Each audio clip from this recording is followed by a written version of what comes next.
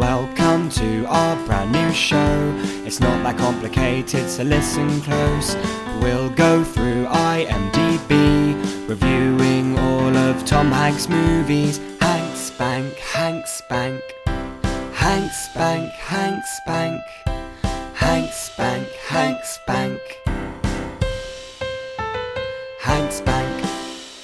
Jamie, we normally begin these podcasts with some light banter. We ask how I'm doing, how you're doing, but let's be honest, we know the answer to that. We've been indoors the last week. So instead, I want to begin this episode with a choose-your-own-adventure style novel. Well, before you start this, what I love about this is I asked you before we started, hey, do you have something? And you said so casually, sure. As if, oh yeah, I'll come up with something. Not, yeah, I've got a choose-your-own-adventure novel prepared. Okay. So Jamie, do you wish to begin this adventure? Is no an option? No is not an option. Okay, I'll go with yes. Fantastic. You awaken, Jamie, in a dark, dreary chamber. You look around the room. Do you choose to A, turn on the light, or B, reach for your sword? I'll reach for my sword. You turn to page 34. That was the correct choice. Out of nowhere, a vampire attacks you. Do you A, stab it right through the heart, or B, try and negotiate with this vampire? Oh, given my personal skills, I'm going to negotiate. You open negotiations with the vampire. Hello, dear vampire, you say. My name's Jamie. Would you like to not kill me? The vampire responds in a language you don't understand. Do you A, speak louder and more clearly, or B, raise your sword and point at it? Okay, can I ask, is there a secret third option where I can see something nearby that looks quite like a pin that I could stab into my own brain and feel like I could understand this language? Surprisingly, yes. You read down at the bottom of the page, secret option C for pin. You grab the pin, stab it in your ear, and all of a sudden you can speak bat. The vampire talks to you slowly. Dear Jamie, I understand that you don't want to kill me, but I need to consume your blood to live. So one way or another, this is going to happen, hombre. Do you A, realize now you can speak, maybe you can communicate better with it and try once again with more heart, or B, flee out the open door? I'm going for the Boris Johnson. I'm just going to say it more passionately and hope it works. The vampire looks at you, shakes its head, and walks off. You are left alone in the cave. That's the end of Chapter 1 of Choose Your Own Adventure, Jamie in a Dark Dungeon.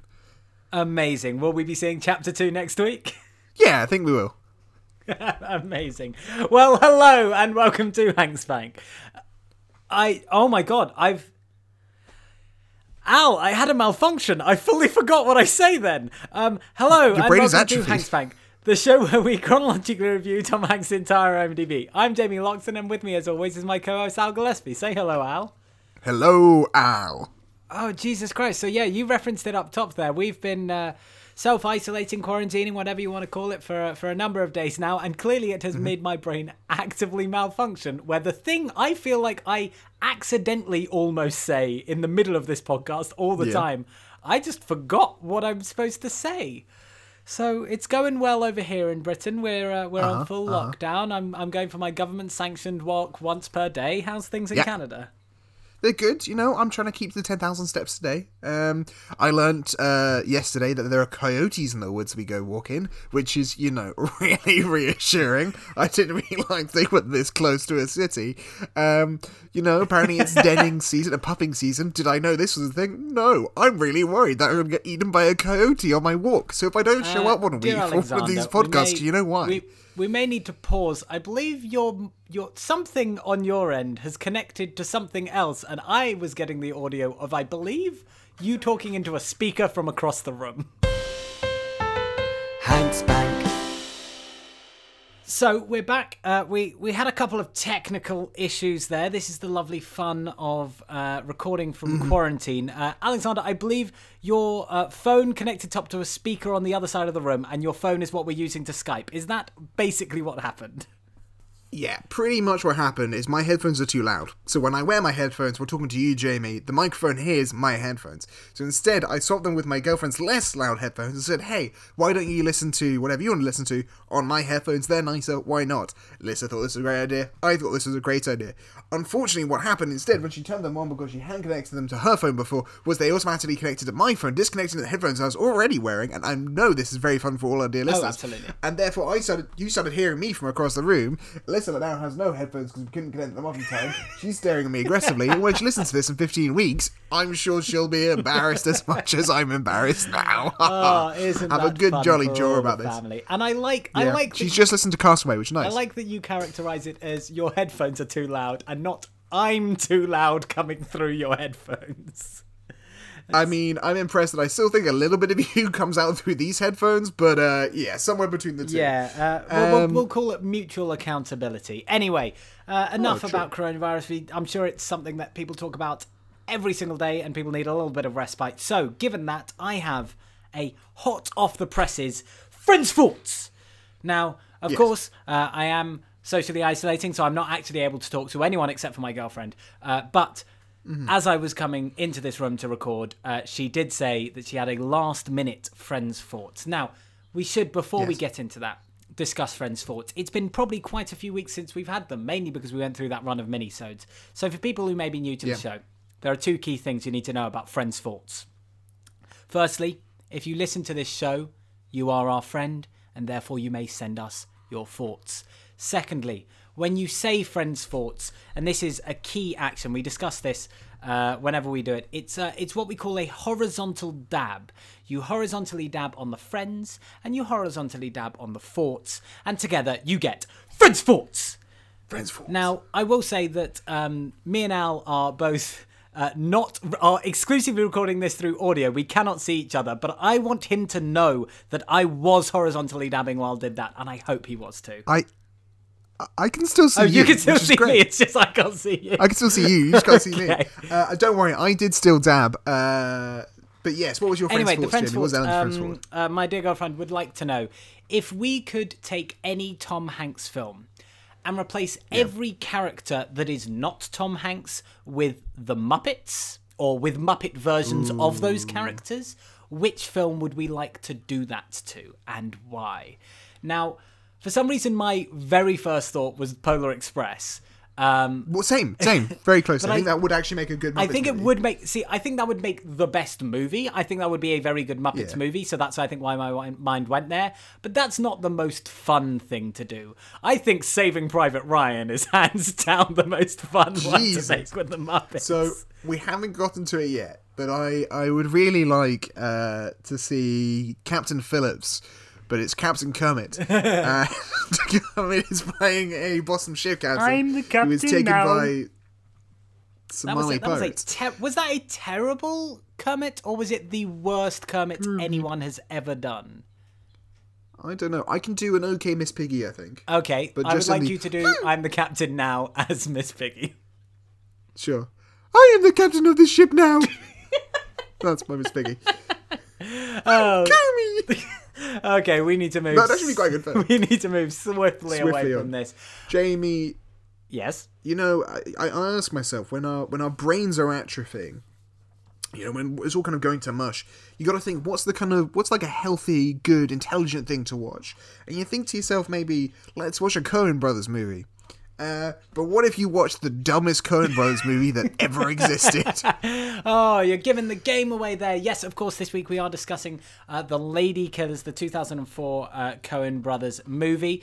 For any long-time listener to the show, of course, you will know that the reason we're chronologically reviewing Tom Hanks' entire IMDb is that aliens have threatened to blow up the Earth if we don't prove our worth to them to join the United States of Space. There's a little bit more complicated stuff to do with, you know, a planet called Flomatron 8 that's leaving the United States of Space in a process called Flexit that's taking a little bit of a long time, and there's a bunch of baby Yodas and shit, but you don't really need to know about that now. Listen to our old episodes if you want to know about that. All that we need to know is there's quite a high pressure situation, and we need to present these aliens with the best of Tom Hanks that we can possibly give them. So we are chronologically reviewing Tom Hanks' IMDb and finding out which are his best to go in the Hanks Bank, that collection of TV shows and films that we're going to present to the aliens. So we are doing... I hesitate to say, just 1 second on the aliens. Yep. Do you think that potentially we haven't proved to the aliens yet that humanity deserves to continue to exist and we are being punished for that? That is very... Are you suggesting that perhaps coronavirus is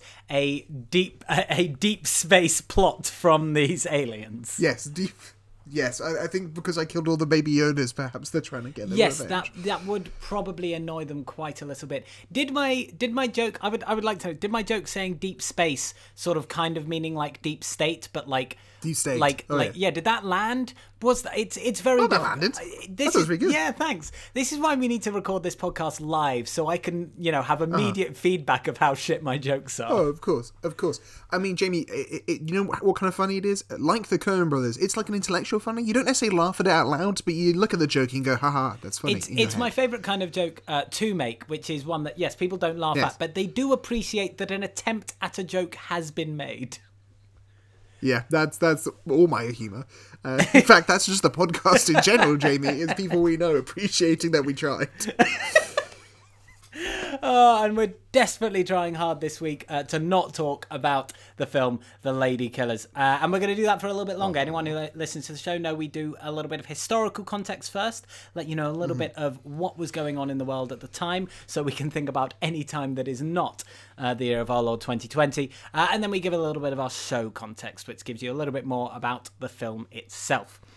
We've been flip-flopping, and this week it is your turn for historical context, Al.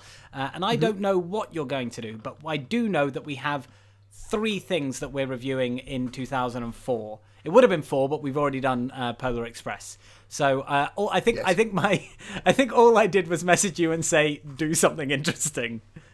Jamie, like the Coen Brothers here, remaking a classic, I'm going to dust off an old classic Hanks Bank bit, and I'm going to ask you, do you fancy a quiz at the end of these 3 episodes? Because I am very happy to take the next 3 episodes of Historical Context and give you a 2004 quiz, if that's okay. Oh, absolutely, Al. Genuinely, the one thing anyone knows about me is I'm always up for a quiz.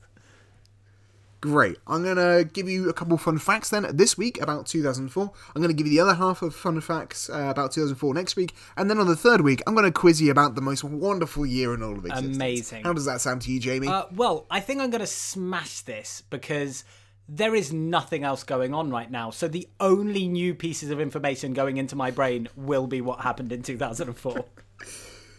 Okay, fantastic. Well then, of course, you'll be very interested to know that on January 8th, the RMS Queen Mary 2, which was the largest ocean liner ever built at that point, is christened by its namesake's granddaughter, Queen Elizabeth II. That's our current queen. Facebook is founded in February. Who doesn't love Facebook? Or the Facebook, only for Harvard alumni at that time. Such fun. Such fun.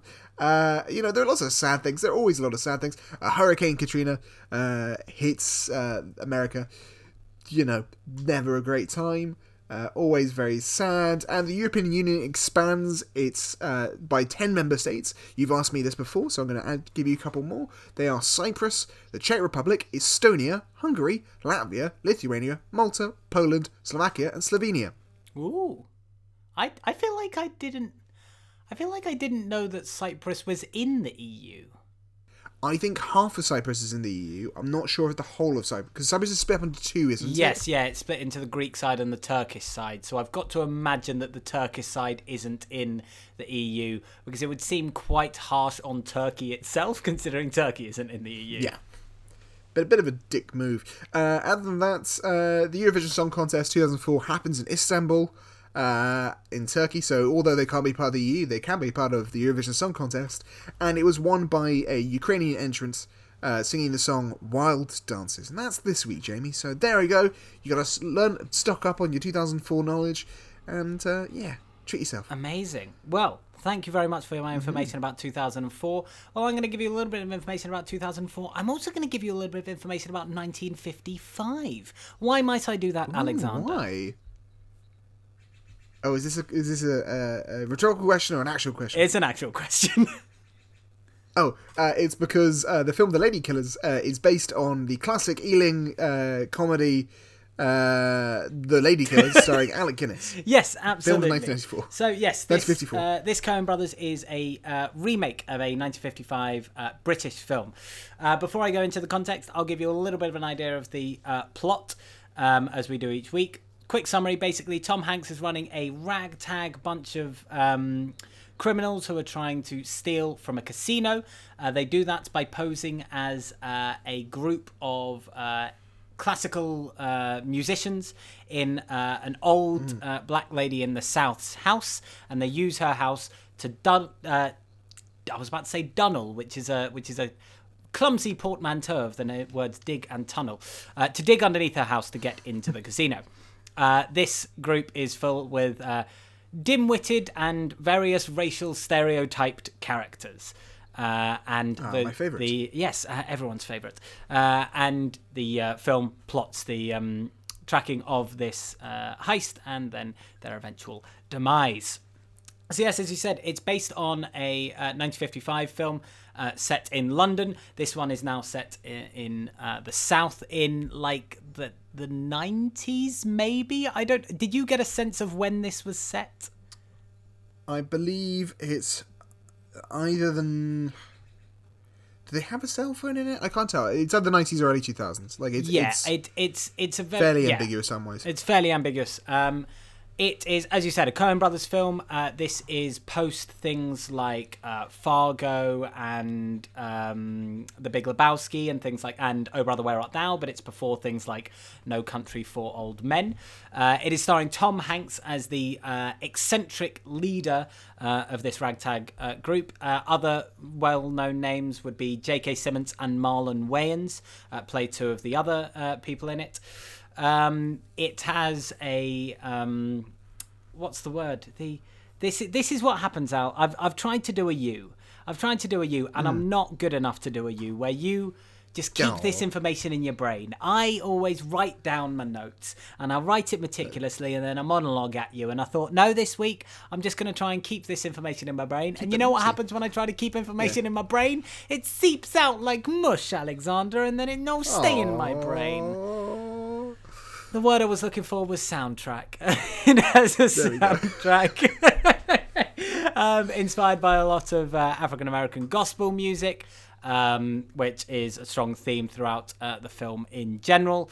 It made around $75 million on a $35 million budget, so, decently well. Surprising. Sure. But critically, let's call it mixed reviews. Most considering it not as good as the English classic. I haven't seen the original Lady Killers. I assume you haven't as well. I've watched maybe 5 to 10 minutes of it about 10 years ago. Okay. So not properly. No.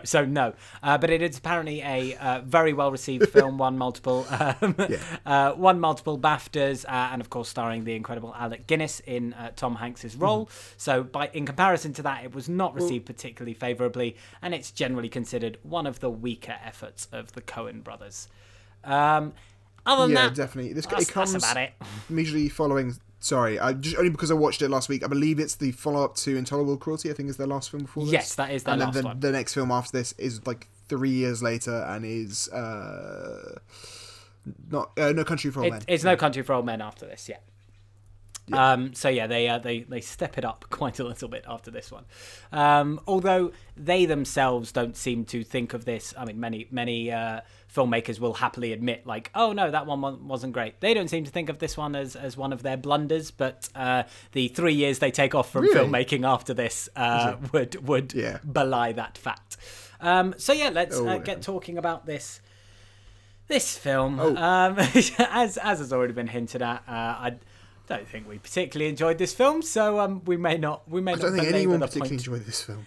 I found a couple of reviews that were quite positive. I don't know. It is typically seen as their worst one, isn't it? Like, definitely among their worst. But I've seen a review that was called it one of the best Coen comedies, and I was like, oh god. Oh, that's to be fair, wrong. That was a review at the time, but even then, Big Lebowski is way better.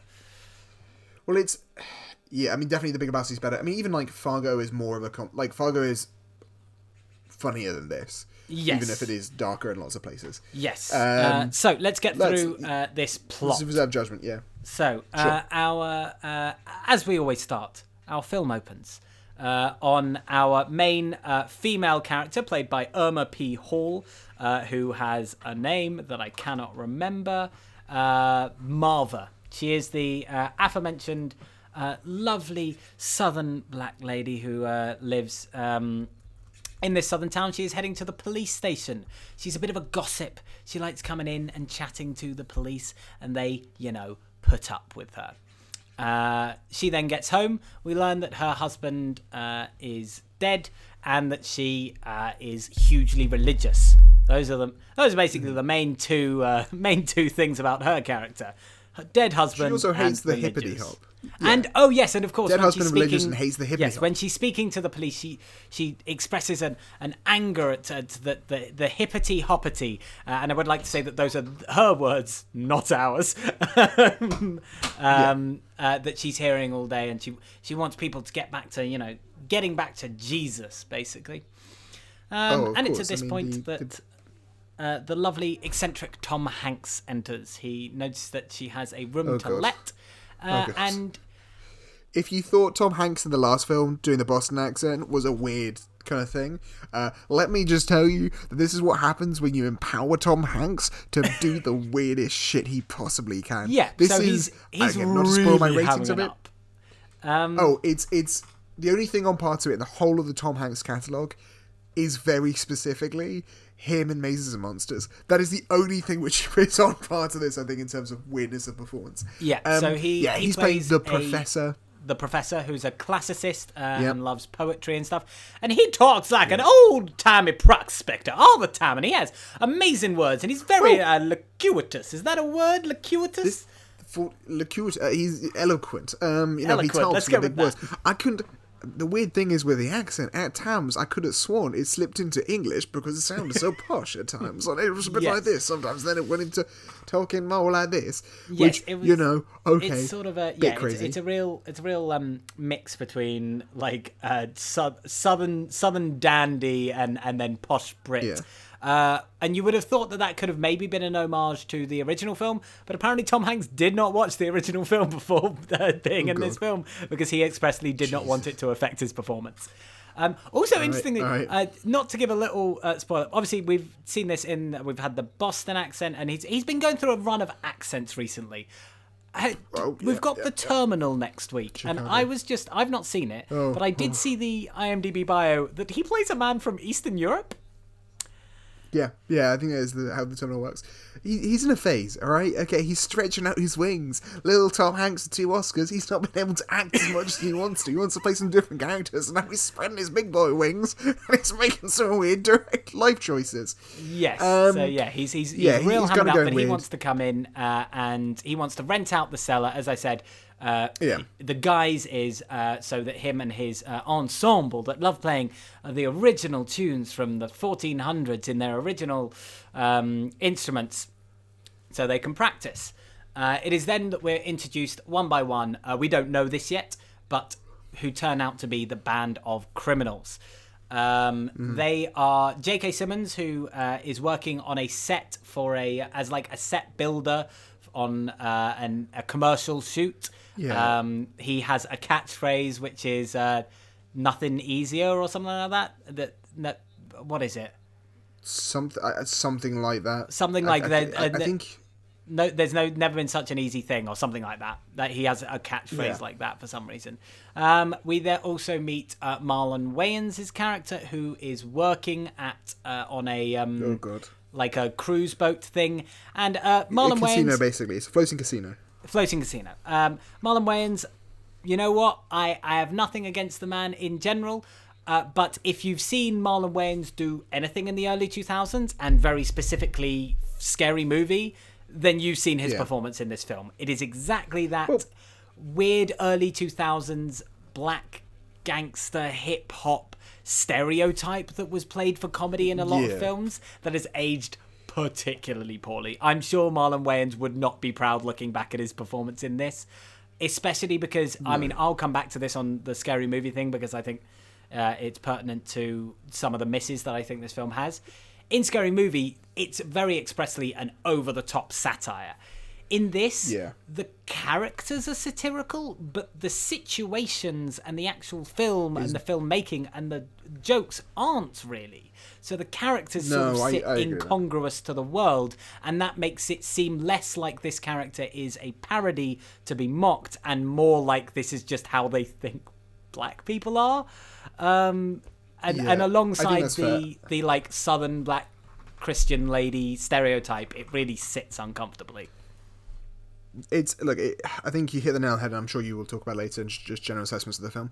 Even something like Scary Movie, I tried to watch it for the first time, slightly boldly, like last year, and it was like, this is very much of another period. You know, it is very popular in another period, but it is hard to separate, like, you know, even just like, not even necessarily like on kind of racial elements, but also just in terms of like, you know, the amount of like homophobic slurs you'll see in something like that, and even not in Scary Movie, but something like Bring It On, which is a film I think is a really fun film, except for its weird amount of homophobia in it, or like jokey homophobia where it's kind of in on it, but it's using a lot of like weird stuff. It's the kind of thing that like gets Sarah Silverman in trouble every 12 months, where someone's like, look at this skit Sarah Silverman did 15 years ago, and then she's like, yeah, that's not funny anymore, I appreciate that, that's not good. And exactly. This has parts of that. So so we get to see the kind of the technician guy. We see a football player called Lump, who's just like a big beefy dude, the racist guy, and then there's the guy who owns a donut shop, who's called the General, who likes smoking cigarettes. Yes, he's a Vietnamese man who likes smoking cigarettes, and what was his? Oh, he was the tunneling expert. That was it. No, his intro was his shop getting robbed by another couple of racist stereotypes. Black guys. And him like throwing them out the shop, showing he's like a no nonsense bloke. But yeah, so that's the introduction to all the group of criminals. We then learn that they're a group of criminals. Tom Hanks has them over to the house, and he goes, "I'm glad you're all here, and we've gathered you all together." It's clear that he's posted like an advert online saying, "Hey, come and join I don't know. It's never really clear, but come and rob a bank." And they expose their plan is to use the dirt in the cellar of basement. Of the old lady's house to tunnel into the casino and use Marlon Wayans as an inside man to get them in there. At this point, they kind of it's sort of, what's weird about this film is like it's about, I think, 90 minutes, maybe a little bit longer, 100 minutes. This is the majority of it. The lady killing doesn't come for much later. They kind of they keep digging.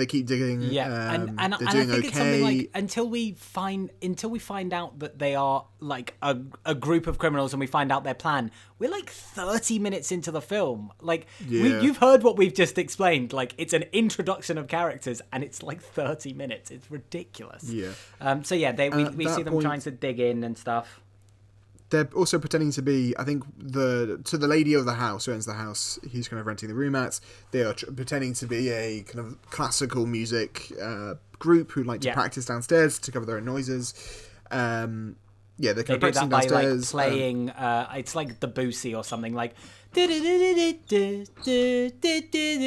classical music that everyone's heard. They're playing that on a speaker while they're doing it as their ruse.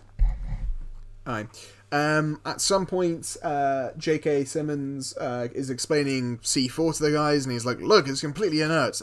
This is the point where they have put the Mrs. Marver off in a kind of car. The professor sort of won her over. She thinks he's really nice, and I believe there's been a bit of a run-in with the police, where the police kind of look at, the police have kind of come in to say, "Oh, by the way, we took care of that kid who was playing the hippity hop," to her, and she's like, "Oh, why don't you come see the professor?" And the professor's hiding under bed. It's not very funny. Nope. Later on, the professor says, "Why don't you go see this kind of carol concert up in wherever it's meant to be, Memphis, I think it is.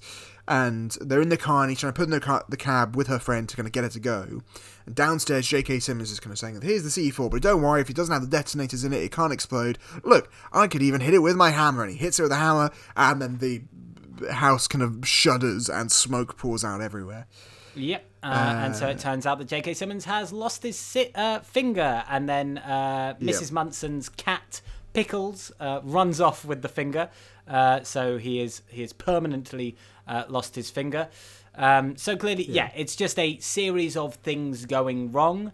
But, I mean, we'll come back to this in general assessments, but they're never really presented that expressly comedically. There's something about the filmmaking itself and the pace of things that, where you would think there would be jokes, like this idea of a comedy of errors, they aren't. Yeah. The timing isn't like there's jokes. But another comedy of errors is Gawain, Marlon Wayans' character, loses his job at the casino because he's not luring. He's staring at the ass. He's staring at leering. That's the word I was looking for. Leering at the arse of one of the customers of the casino, and it gets him fired. Yes. So they decide to bribe the casino owner to get him back. The casino owner is the guy from Dodgeball and also Get Out, whose name I forget. But he's in both those films. It is. I was looking this up earlier because he's also in a show that I love. He plays. It's Stephen Root is the actor's name, and he plays. He's in Barry as well, the show that Bill Hader made, and he's great in that. Yeah. Stephen Root, really, really funny actor. Yeah, so they bribe him. We also missed when they meet Mountain Girl in a weird scene. They kind of go to the casino. And they go to the Waffle House, and at this point, J.K. Simmons' girlfriend. Just you saying Mountain Girl, we forgot that they meet Mountain Girl, is way funnier than anything that happens in this film. So they go to the Waffle Hut. Sorry, not Waffle House, Waffle Hut. Very important, two separate things.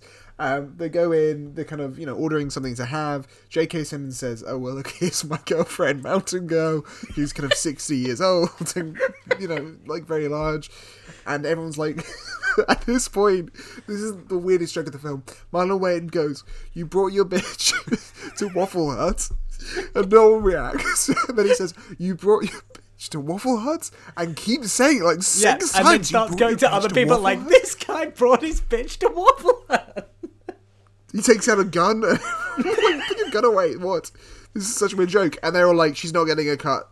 No, bugger off. Yeah. Basically, he brings her saying he wants her to get some of the money.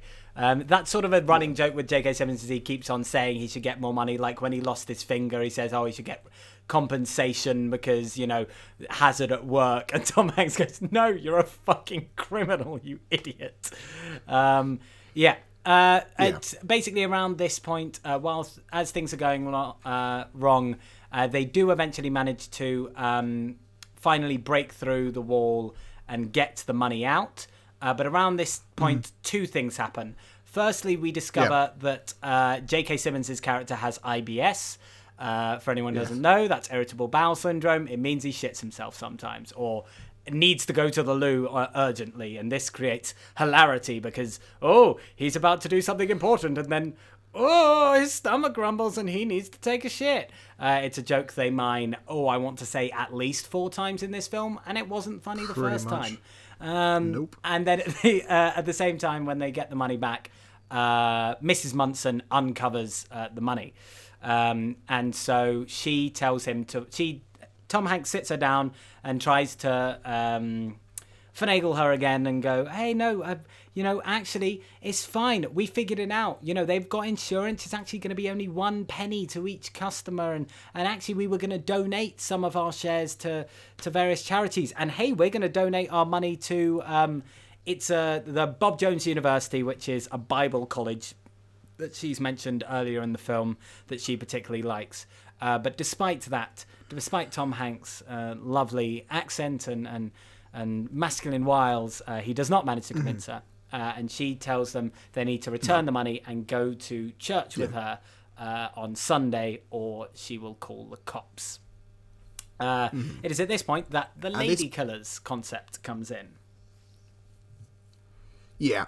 So basically, they decide they need to kill her, and to kind of start going through a series of picking sticks, shortest straw kind of thing, and whoever picks the shortest straw will have to go and will have to kill her. Yeah. So I believe it starts by... Yeah, it's Gawain. Marlon Wayans' character gets it first, but he fails because he has a flashback to his own mum, and this woman reminds him of his mum, so he's unable to do it. This results in J.K. Simmons and Marlon Wayans getting in a fight. They've kind of had a back and forth that sort of seems very deeply seated in racism, but it's never expressly said that it's deeply seated in racism, but that J.K. Simmons just dislikes him. There's also this weird bit, there's a weird line earlier on in the film where J.K. Simmons mentions that he's not from Missouri or wherever they are. He came there because he was with the Freedom Riders, who are a bunch of people who came down to try and help get black people to vote. To which there's a weird line where Marlon Wayans is like, well, I don't vote. So, great. But basically they get in a scuffle, and with the gun that Marlon Wayans was supposed to shoot the owner of the house with, J.K. Simmons shoots him accidentally, and so they have to take him off to dump him over a bridge onto a barge. I believe in the original film they dump the bodies onto like railway tracks or something, but this is been updated for modern times, where they drop him over a bridge onto a barge. So we're left with the General, J.K. Simmons' character, the football guy, and Tom Hanks. And then the next person is... who's... I think after that... No, so after that, I believe it's the... J.K. Simmons tries to steal the... Yes, J.K. Simmons tries to steal all the money. While they're dumping the body, he tries to steal the money and get away with Mountain Gill. At this point, he stops and Mountain Girl's like, no, he stops and Mountain Girl's like, oh, you have an IBS? And actually, he's being choked out. This time, the fifth time, it was that paid off. That joke finally paid off. Yes, and he's being garroted by the General, so they go and drop him over the bridge onto a barge. Sure. Now, then the General, the Vietnamese man, draws the short straw, and he tries to kill her in his sleep, but he's startled by something. He's I think it's like a clock going off or something, and so he accidentally swallows his cigarette, which he keeps in his mouth the whole time. He then searches for water, but the only water he can find is the water that the old lady keeps her dentures in. So he panics, falls over the cat, and then falls down the stairs and dies, or something like that. And again, what is like supposed to be this slapsticky, he does this, and then he does this, and then he does this, but something about it is never presented in that way. That's clearly where the humor's supposed to come from, but it's not presented in a way that's like, silly slapstick. And like, I'm not saying like silly slapstick is the height of comedy, but like you at least understand why it's funny, and it's just not presented in that way, which is weird. But anyway, he dies. So they take him to drop him over the water. The bridge. So we're left with just the football player and Tom Hanks. They're stood at the bridge, and Tom Hanks goes, well, it's time for you, partner. You gotta step up. And then in the first full sentence that this guy has said in the entire film, he's just like, I've actually had a change of heart, mister. I don't think I want to do it. And Tom Hanks is like, no, fuck you, you're going to do it. And then the guy's, what about this? He pulls the gun on Tom Hanks, tries to shoot him. It fails. He looks at the gun going, no bullets, and then shoots himself in the face.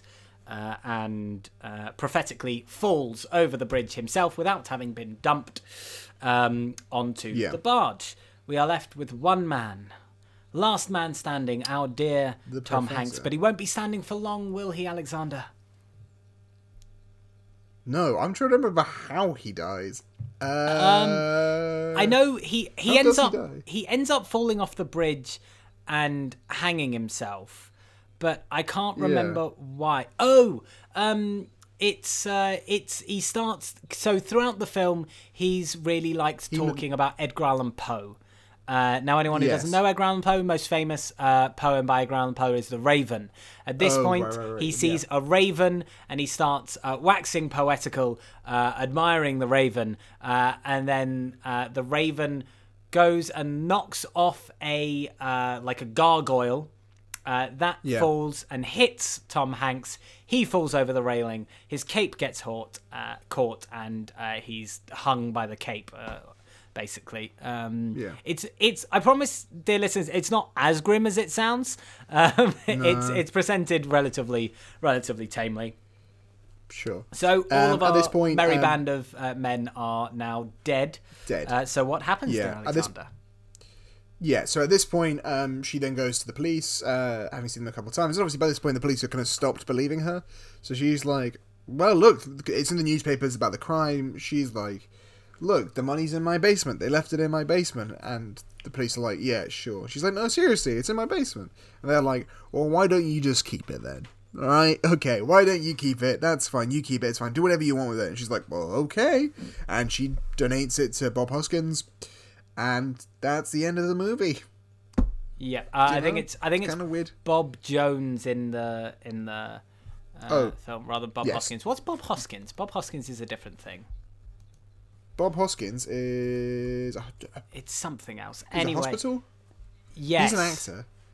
Maybe. Who knows? Write in a friend's thoughts if you know what Bob Hoskins is.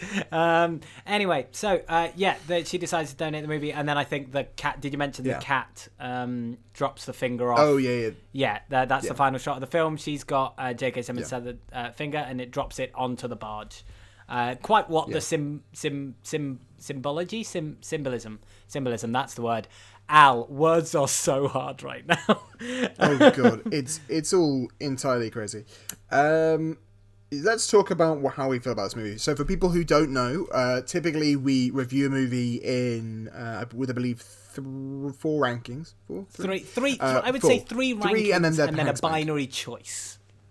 Sure. The first of which is this thing good or not? So kind of ranking the actual movie out of 5. The second thing is how good is Tom Hanks' performance? And the third thing is where does Tom Hanks fit on the dick meter? And finally we decide whether or not it goes on a Hanks bank, and if it doesn't go in a Hanks bank, we pick something else that should go and save humanity this week instead. Yeah. So in terms of how good you think this movie is, Jamie? Right. So yeah, I sort of mentioned a few things that I want to talk about this film. Firstly, there's the comparison to Scary Movie, which it might sound like it's not correct, but I think it's correct in that this film is satire. Like I said, the characters themselves are hugely heightened, but the world and the jokes and the hijinks aren't. So the characters feel like they belong in a Scary Movie, but even though, as we've discussed, Scary Movie doesn't hold up very much of its time, wouldn't want to watch it now, sure it wouldn't be funny now. I can still see what Scary Movie is trying to do. They're creating a pastiche, a ridiculous, over-the-top parody of horror movie tropes. Yeah. And there's none of that in this. There's not really any, parodying of film noir or parodying of heist movies or anything like that.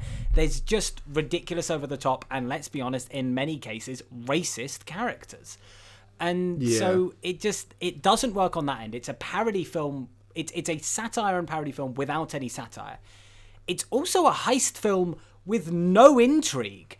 There's you learn so little about the actual goings on of the heist. I know it's ostensibly a comedy film, but if you're making a comedy film about a heist, you still want to know more about the inner. That's what we like about heist films. It's like what we saw with Catch Me If You Can. You enjoy watching that because you enjoy seeing how the tricks work, and you don't see how the tricks work here. It almost takes a back seat. It's a heist film without really a heist, so it sucks on that end. And then, on the rest of it, the jokes just don't land. They're even if it were a Coen Brothers level of more like Fargo, where there are things that are funny in it, but it's not ostensibly a comedy. There aren't out and out jokes. It's not even. It's like a very black comedy, if it is. Yeah. Yeah, it's not even that. It's that this film feels like it should have jokes and it doesn't. So Yeah. I don't know why the Coen brothers made this film. It's not their style. The big, ridiculous, wacky, over-the-top comedy isn't their style, but the story they've decided to write is that's what it needs at the moment. So it doesn't land in any of that. I would like to say one good thing I like about this film. I think the soundtrack is great. I think all of the gospel music and stuff works really well. It doesn't work well. It doesn't fit the mood of the film, but it fits the setting and it's nice to listen to. So I like the soundtrack, but in terms of everything else, and I think the most disappointing thing is we went through all of Tom Hanks's shitty 80s comedies and we're like, it's fine. It was the 80s. And then we get to 2004 and there's arguably probably the most inappropriate comedy we've seen out of him. There's potentially some like rivaling it, but it's definitely one of the worst in terms of how poorly it's aged, and it's one of the more recent ones. So that's all really disappointing, and yeah, I didn't enjoy this film. When I saw it was the Coen brothers, I thought, actually maybe this would be quite good. I knew it didn't have great reviews, but hey, it's the Coen brothers, how bad could it be? Not fucking great. I'll give it 1.5. Okay, fair enough. I think I agree with you on lots of things and disagree with you on some things there. I will start with the disagreements just for the sake of change up. I do think the Coen brothers... So the Coen brothers have an interesting back catalogue of movies, right? Where it sort of splits off into their serious films, which I wouldn't even necessarily call Fargo one of them, but something like, although I guess Fargo kind of fits it's sort of in that Venn diagram of something too, but something like No Country for Old Men, which is not a funny movie. There is actually very little humor in it, and if there is any humor, it is incredibly like nihilistically bleak. It's not funny in any stretch of imagination.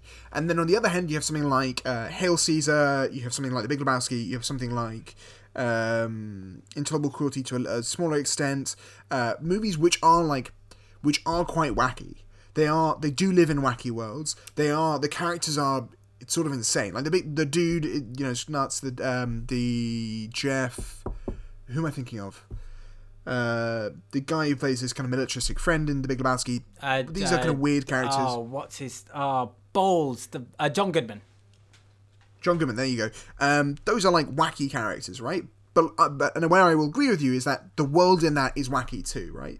Yeah. It is a thing where in Hail Caesar, it is that Hollywood, full stop, seems to be insane. That's how there's one sensible character in Hail Caesar, but the rest of the world is nuts. It's filled with these kind of communist academics. It's filled with, Soviet spies. It's filled with people getting kidnapped and all this kind of stuff. And that's funny because it keeps escalating. The Coen brothers are actually really good and have done a number of screwball comedies, like proper 1950s screwball comedies. And something like Intolerable Cruelty, even though it's not necessarily up in the top echelons of kind of Coen brothers films, do have that element of screwball in them. And where I think this fails the most is I agree, it's partly that the world itself isn't very funny. I just don't think none of the jokes really land. I think they have, and I think it's more of a structural issue that the funniest thing really should be that these people are the lady killers, right? That's the funny part, because it's not a heist movie by any stretch of the imagination. Like you said, the robbery is fairly easy, but takes up most of the film, and then it's like 20 minutes, 25 minutes of actually murdering someone. And I believe in the original Ealing comedy one, it's most of the film is taken up with, well, how do we whack this old lady? And that's the funny bit, right? It's a bunch of criminals failing to kill an old lady, which you should assume would be pretty easy to do. I think I've said it in this podcast, I've definitely said it elsewhere. I really believe with films that I've definitely said this podcast, but violence in a movie has to be in a comedy for me to really buy into it. Either it needs to be done by the villain, or it needs to be that it is the only possible response to an insane world. Which is why I think a film like Hot Fuzz is really funny, and why I think a film like The Heat, although I find parts of it funny, is a bit weird because it's police officers using excessive violence to a typical crime. Whereas in something like Hot Fuzz, the crime is so insane that the only possible response is to march on the town and to take it by force. It is a weird fascistic concept, but it is innately a ridiculous response to a ridiculous situation. In this, that's the same I think with heist movies as well. A great heist movie involves like the person that is being stolen from needs to be someone you think, oh, they deserve to be stolen from, right? Like, you need to hate the person the crooks are stealing from, so you can like the crooks slightly more, and that way you think, okay, it's not too bad. And if you don't do that, that's fine, but it's probably not like a caper. It's probably more of a robbery drama, where if they're stealing from good people, or people you don't really mind, then you think, oh, these are bad guys, and if they're stealing from a bad guy, you think, oh, well, I guess, at least they're stealing from him. It doesn't do that, so it's not even really a heist movie, and it ends up just being not funny, not a heist, not a caper. All that kind of stuff is out the door. There's not very much slapstick when it should probably be more slapsticky. And whereas I feel like the Coen brothers are really, really well versed in things like screwball comedies, I think in this kind of caper, it just feels like it's less of a passion of theirs. I think this was alongside Intolerable Cruelty. They were the first two movies the Coen brothers hadn't originated the project. I think the project for both had started before. For this one, it was that Disney, through Touchstone, owned the rights to the movie and they wanted to do a remake, I think, for the 50th and 60th anniversary, give or take. And I believe in Intolerable Cruelty, the script for that started earlier. And actually, weirdly, I came into this thinking, I was like, why is Tom Hanks doing this movie? And I thought just the Coen brothers had written it and someone else had directed it. And that happens sometimes where they'll write a script, not do it, give it to someone else, and then it won't end up being very good. But you kind of think, well, it's not really the Coen brothers' fault. Well, they weren't actually originally due to direct it. They were it was originally going to go to their longtime collaborator as their cinematographer, but he dropped out, and so they decided to direct it. Yeah. I also believe it reminds me. I guess this goes a little bit into Tom Hanks' performance. I'll kind of sum up quickly. But do you know the story of Bill Murray and Garfield? No. So it's kind of two things. One of which was that Bill Murray doesn't solicit scripts, like his agent doesn't solicit scripts. Instead, I believe he just has a number, or the kind of myth always went, he had a phone number line set up somewhere where you could pitch the movie to him, right? And he'd record it, and then he'd hear the pitches and go, sure. And for Garfield, he heard the pitch, and he heard at the end that it was, being written or directed by someone whose surname ended in Cohen. Oh, yes. And he thought it was going to be Garfield, a Coen brothers film, so he agreed to do it. And I thought, well, Tom Hanks had been hoodwinked into this. And when it came up in the end, directed by the Coen brothers, I was like, what the crap? Because it feels like a weak... Stylistically, it is not, by any stretch of the imagination. It doesn't go far enough. Normally the Coen brothers films are really stylized, whereas so much of this is so boring and placid that you're just like, I don't get what's being done here. I don't get why it's being done. It's not very funny.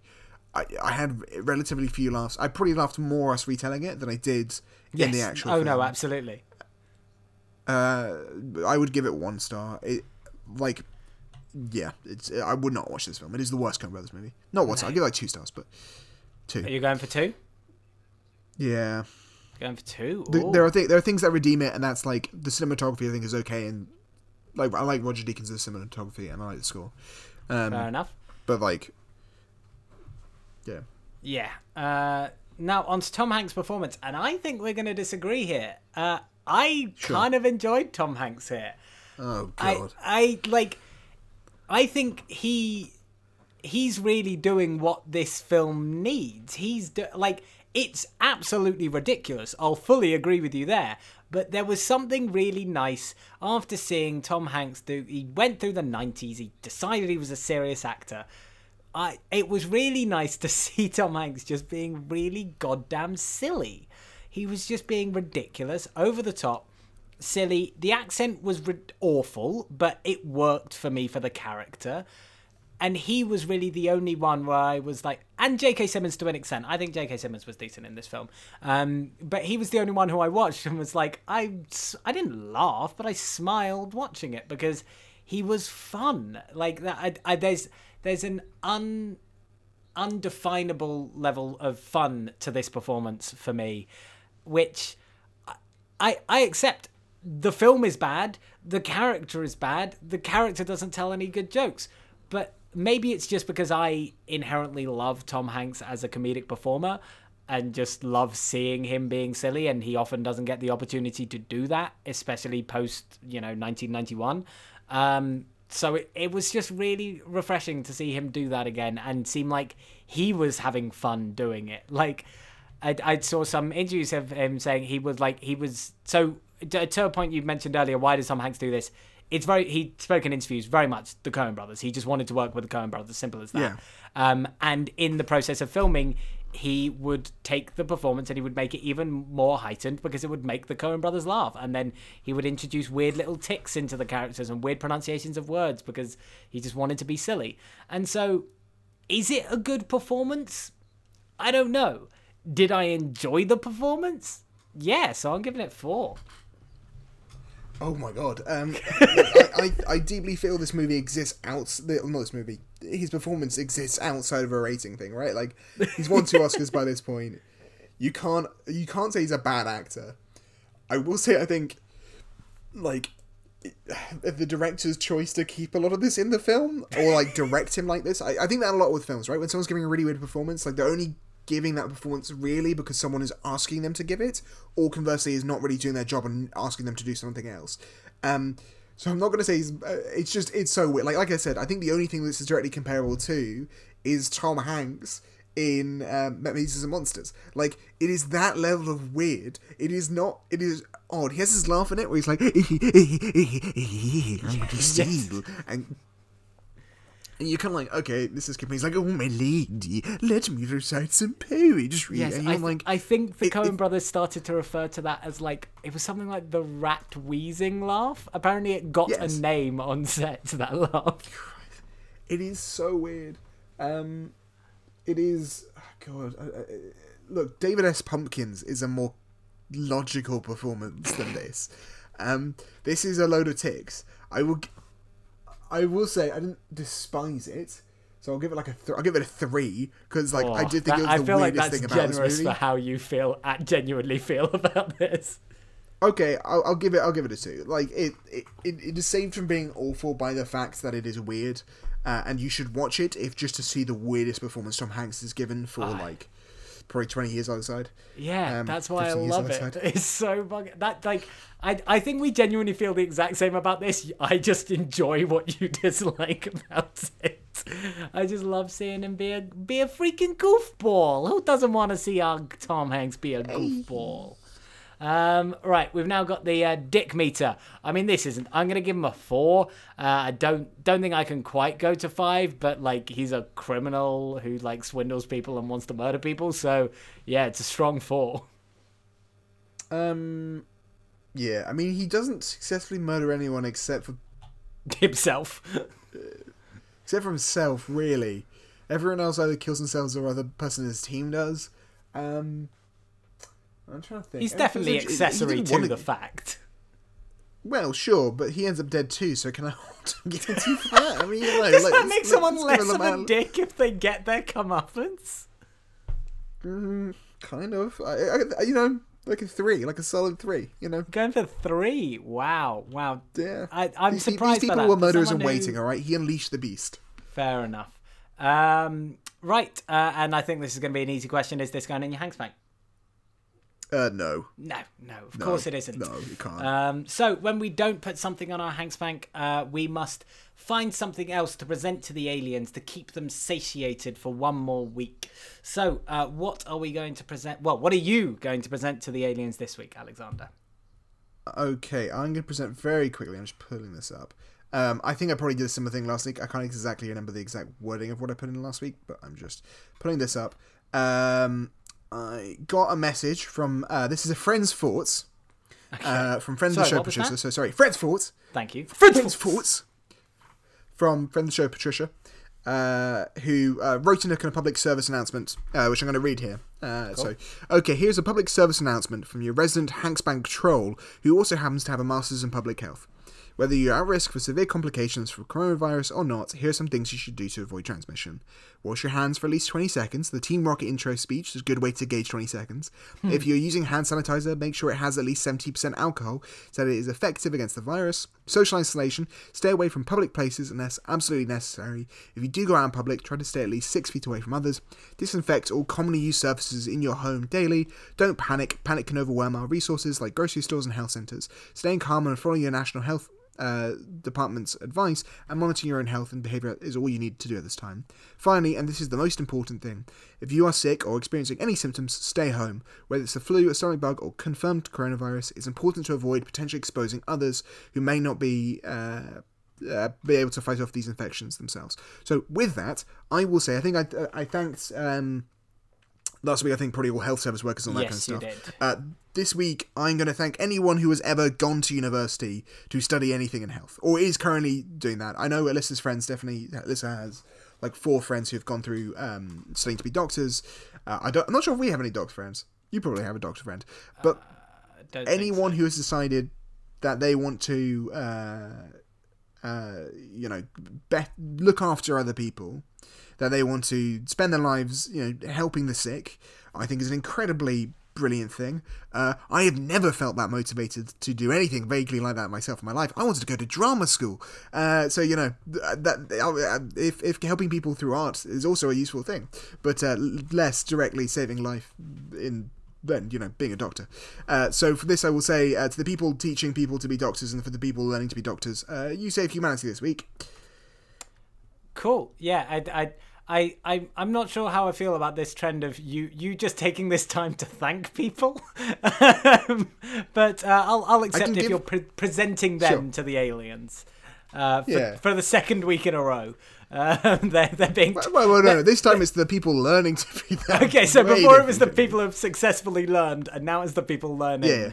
And I'm sure they're not busy at all right now, so I'm sure they'll be happy to be trotted out to the aliens. They can take the time out, all right? That's what I think. Okay, well, I know what I'm presenting this week, and I'm surprised we didn't talk about it at the top of the show. I'm presenting fucking Animal Crossing this week. Holy shit. Yeah, baby. Oh, this has been... it's obviously a terrible, terrible time for everyone, and I'm just parroting what everyone's doing on Twitter, talking about either coronavirus or Animal Crossing. But Animal Crossing has just been great. I'm relaxing this week. You gave me an elephant slide the other day. It was real cute. Yeah. I now have an elephant slide outside my house. And to anyone who wonders, what you do, I know people have been asking, what do you do in Animal Crossing? You just vibe, you just chill out. Yeah, dude. You chop a couple trees, you decorate your house, and then you chill. Oh yeah, literally, it is. The YouTube playlist songs to lo-fi beats to chill to. It's that the game. You kind of walk around and you have a lot. I remember reading this article. I think it was IO9 or something, being like, oh, this game is stressy because you have a loan. And I'm like, no one ever asks you to repay the loan. You just can repay it if you want a bigger house. It's a great time. You go around, you catch some butterflies. I got to the point where I'm like, I already have that one. I don't even sell it. I just throw it back into the wild. Catching it is enough of a thrill for me in Animal Crossing. What a game. What a time to be alive. Yeah. So that's what I'm presenting to the aliens this week. What were you going to say?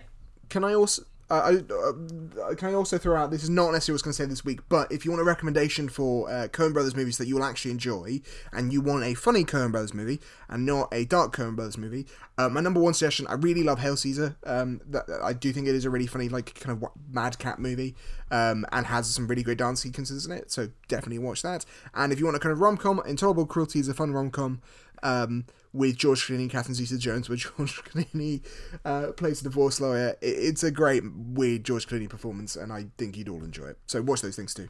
I still haven't seen Hail Caesar. I've been meaning to watch it for a while, so maybe I'll finally take the opportunity now that I have plenty of time available to me. And speaking of plenty of time available to me, of course, dear listeners, with your spare time, you can now do all the lovely things we've been asking you to do every single week. You can follow us on Twitter, me at Jamie P. Loxton, Al at Al_C's_stuff. You can follow the podcast at HanksBankPod. You can rate and review us on Apple Podcasts. You can tell your friends about us. I'm sure you're all having weekly Skype calls with various different friends, as we all are now, trying to keep ourselves sane. Well, tell them, hey, if you've got a spare hour, listen to my friends on Hanks Bank. And of course, we cannot recommend what Al would normally recommend. So what are you recommending now, Al?